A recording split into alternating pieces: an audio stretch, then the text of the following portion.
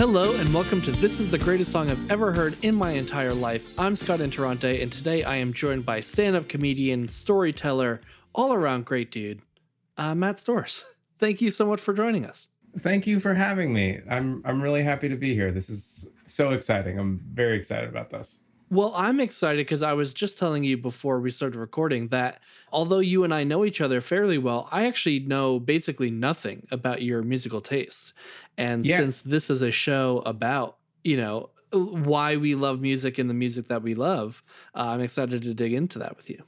Yeah, I've always kind of been the person that's enjoyed, all sorts of music. There was one story that I was dating somebody and they asked me what music I like. And I'm like, oh, I don't really like any music, because they were asking it in the context of who are you really, really into? Like fandom. Right. At least that's how I interpreted it. So from then on, they would give me a hard time. And I'm like, no, I misinterpreted your question. I do like music.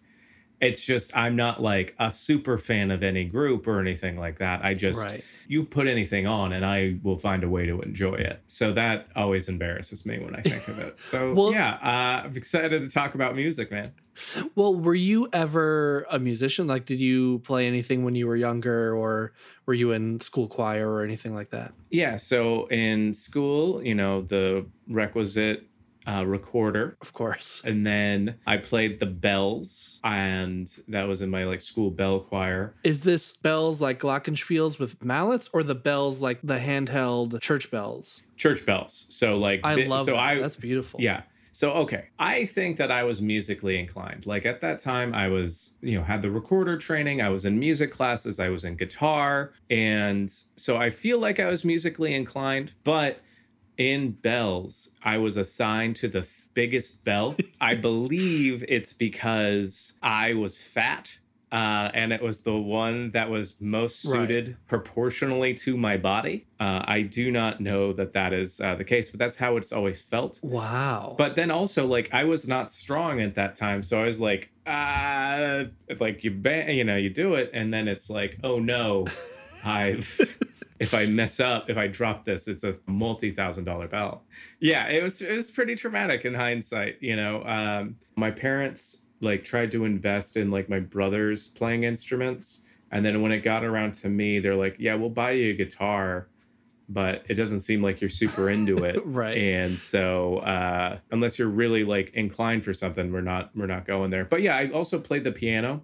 I could, my grandmother played it and we had one in our house. So I learned a little bit of that as well. So, yeah. So, around that time, in terms of listening to stuff when you were in, say, middle school, early high school, do you have a memory of what you were really into, or did you gravitate towards any specific kind of music that you were listening to?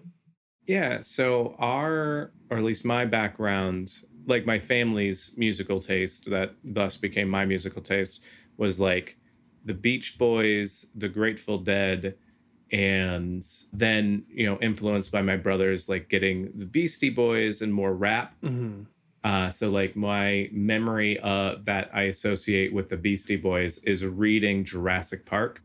So if I listen to License to Ill, I will literally be oh, this is when the Velociraptors attack, which is a lot of fun for me. So a lot of that, and then got David Bowie and Iggy Pop. Very much was into that. A lot of my friends were kind of punks, so I got kind of ingratiated to that musical taste as well. I became, if you've seen SLC Punk. I actually have not. Okay, well, Jason Segel is in that movie. Right. And he plays Hardcore Mike, I believe is his character's name. But he's basically just Jason Segel wearing a polo shirt and slacks and glasses. Right. And he's just really, really intense and constantly getting into fights, but he looks like the preppiest dude in the place. Yeah. And so people would articulate in my friend group oh yeah, Matt's just like that, except I'm I don't get into fights though. I'm just, You're just calling me a nerd. I don't have that other aspect of it. That's not fair. That's interesting though. I mean, like you were saying, that really was you were into everything. right? Yeah. But have you ever, whether at that time as you were growing up or in your adulthood, have you ever had something that you really felt like, oh, this is mine? I'm on the same wavelength as this song or this artist or whatever. Yeah. So there was a good period, and I just started listening to him again. But I felt like I was the only person I knew that knew the music in question being the music of Serengeti. Rib sandwiches and chicken wings. And so I got into like the whole Kenny Dennis saga and all that stuff, and like learning an impression that nobody understood what that impression was. And like being able to like sing songs and like sending them to people like, oh, you're from Chicago, right? You'll love this. And they're like, what are you doing? But then like taking that down into like all the other albums that he's done and just being like, oh, this is really great stuff. And like only every so often does anybody know who he is. And then, you know, some other stuff, which, you know, like we're going to talk about today, where it's like, oh, this is what I would not think that anybody would ever think to combine these things together. Right. So with that stuff, do you find like, is that the quality of it that draws you to it? The, you know, the sort of weirdness almost, or the idiosyncrasy of it? Yeah, I think that there's an aspect of it where like you can see when something, at least to me, feels like it is intended to be commercial. Right. People make choices in it that are to that end, where it's like, oh, this is, a lot of people are going to get it. But when somebody's doing something where they're like, oh, this is an idea I had, and I think that this is funny, or I think that this is insightful and interesting, and if people like it, cool, then that always inherently connects me to it, even if I'm not like, oh, I have to listen to this, or like, this is really, really in my wheelhouse of music. It's like, oh, I can connect with that of like, oh, somebody really had an idea behind this. Right.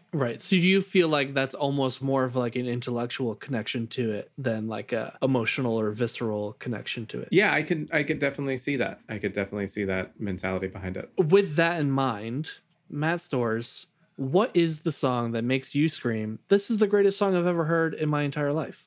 So the song that evokes that for me is Melody Sheep's Let Us All Unite, which is a song that uses the speech from, I believe it's The Great Dictator. Right. And basically turns it into a very like intense and beautiful and like resounding song. I can't listen to it without like getting excited and like wanting to do something good.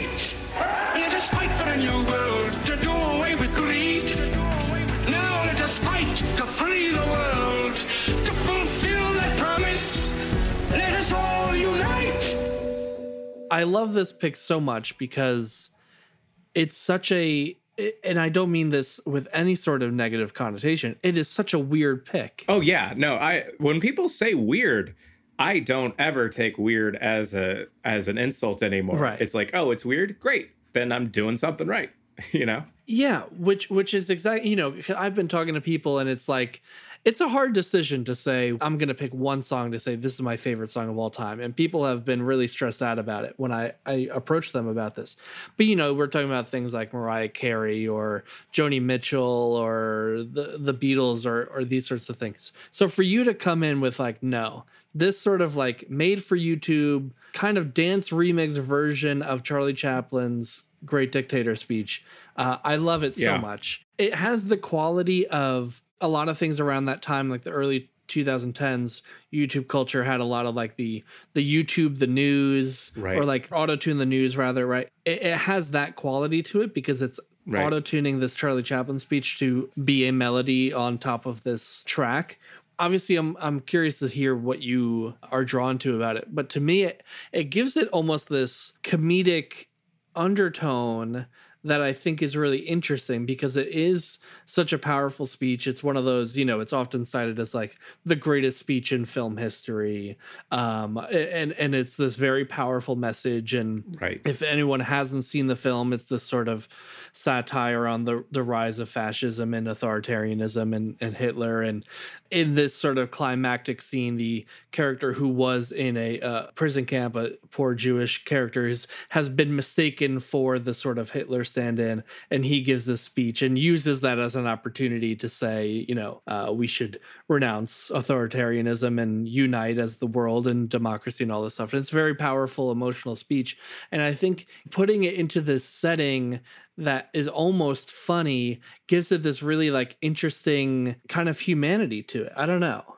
Yeah. Well, I think it's the idea, it is dancified. And like I came to, because I think this is on the second album that he released. And the first one was like very, very much comedic, where it was doing stuff with like Billy Mays and, very much, intended for like humor purposes. Right. And with this one, yeah, it still has that humorous undertone, but it's like, oh, this is delivering a message that is like it kind of sticks in your head a little bit better than the speech would, if that makes sense, because it has that music, like effectively what I was using it for, the story that I have connected to it is that I was doing a lot of shows. I was in law school, and I would listen to that song when either like before I was going to study or like getting prepped to like write comedy, or, if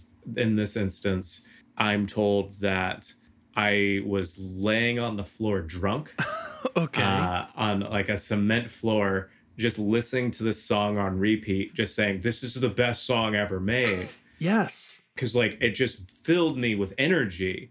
And that's the association that I've always had with it, where it's just, if I'm not focused, if I'm, feeling bad about myself, if I'm feeling bad about the world, I listen to this and it's like, no, things are going to be better. And it's just like, oh, but it's also, I can kind of dance to it. Yeah. That makes me happy. Yeah. Wow. I love this story so much because it is literalizing what this podcast is all about.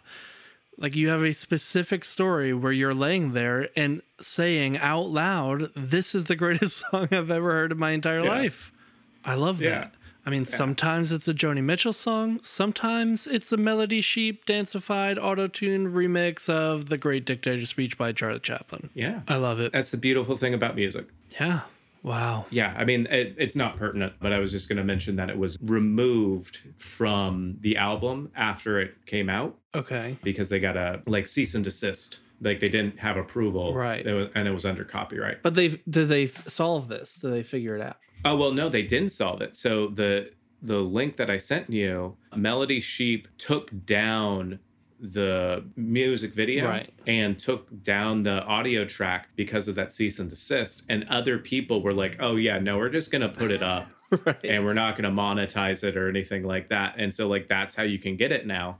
But like, I got it, the original, I guess it's not technically a pressing or anything, but the original release. Right. And so I have that original audio track, but yeah. That's great too. It makes it even more special because we live in this world now where like everything is just streaming. I don't have a lot of emotional attachment to like MP3 files anymore. Right. I have a few that are like that are like really specific things that don't exist anywhere else.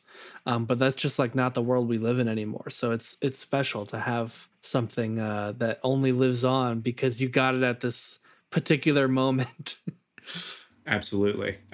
Well, Matt, thank you so much for picking this song, for coming on, talking to us. It was a pleasure. Absolute pleasure for me as well. Thank you. This was an absolute delight. And I know that you're here to plug a show for anyone who's in the New York area and anywhere. I believe it's streaming as well. So please tell us about that. It is. Yeah. So I am producing and putting on my one-person show, Portly Lutheran Know-It-All. It's at the Under St. Mark's Theater, part of the Frigid Festival, February 18th through March 3rd. So there's various times that you can see it, but it is also live streaming during those times, and tickets are pay what you want. And it's all about growing up as a portly Lutheran boy going to a religious middle school. So yeah, I'm hoping there's a story about church bells, but if not, we got the exclusive here. So well, you have the exclusive. The church bells was a potential thing that we would include, but I was like, you know what? I'm gonna hold off. I'm gonna keep it for this podcast. So. Well, I greatly appreciate that, and I will have all the links to all of that in the show notes so you can check it out if you're so inclined. And also, where can people find you online just in general? Yeah, I am at MTSTORRS on all social media, TikTok, Instagram, Twitter, all over the place. And yeah, that's the easiest way to find me. Great. Thank you so much. And I look forward to talking to you soon. Yeah, thank you so much.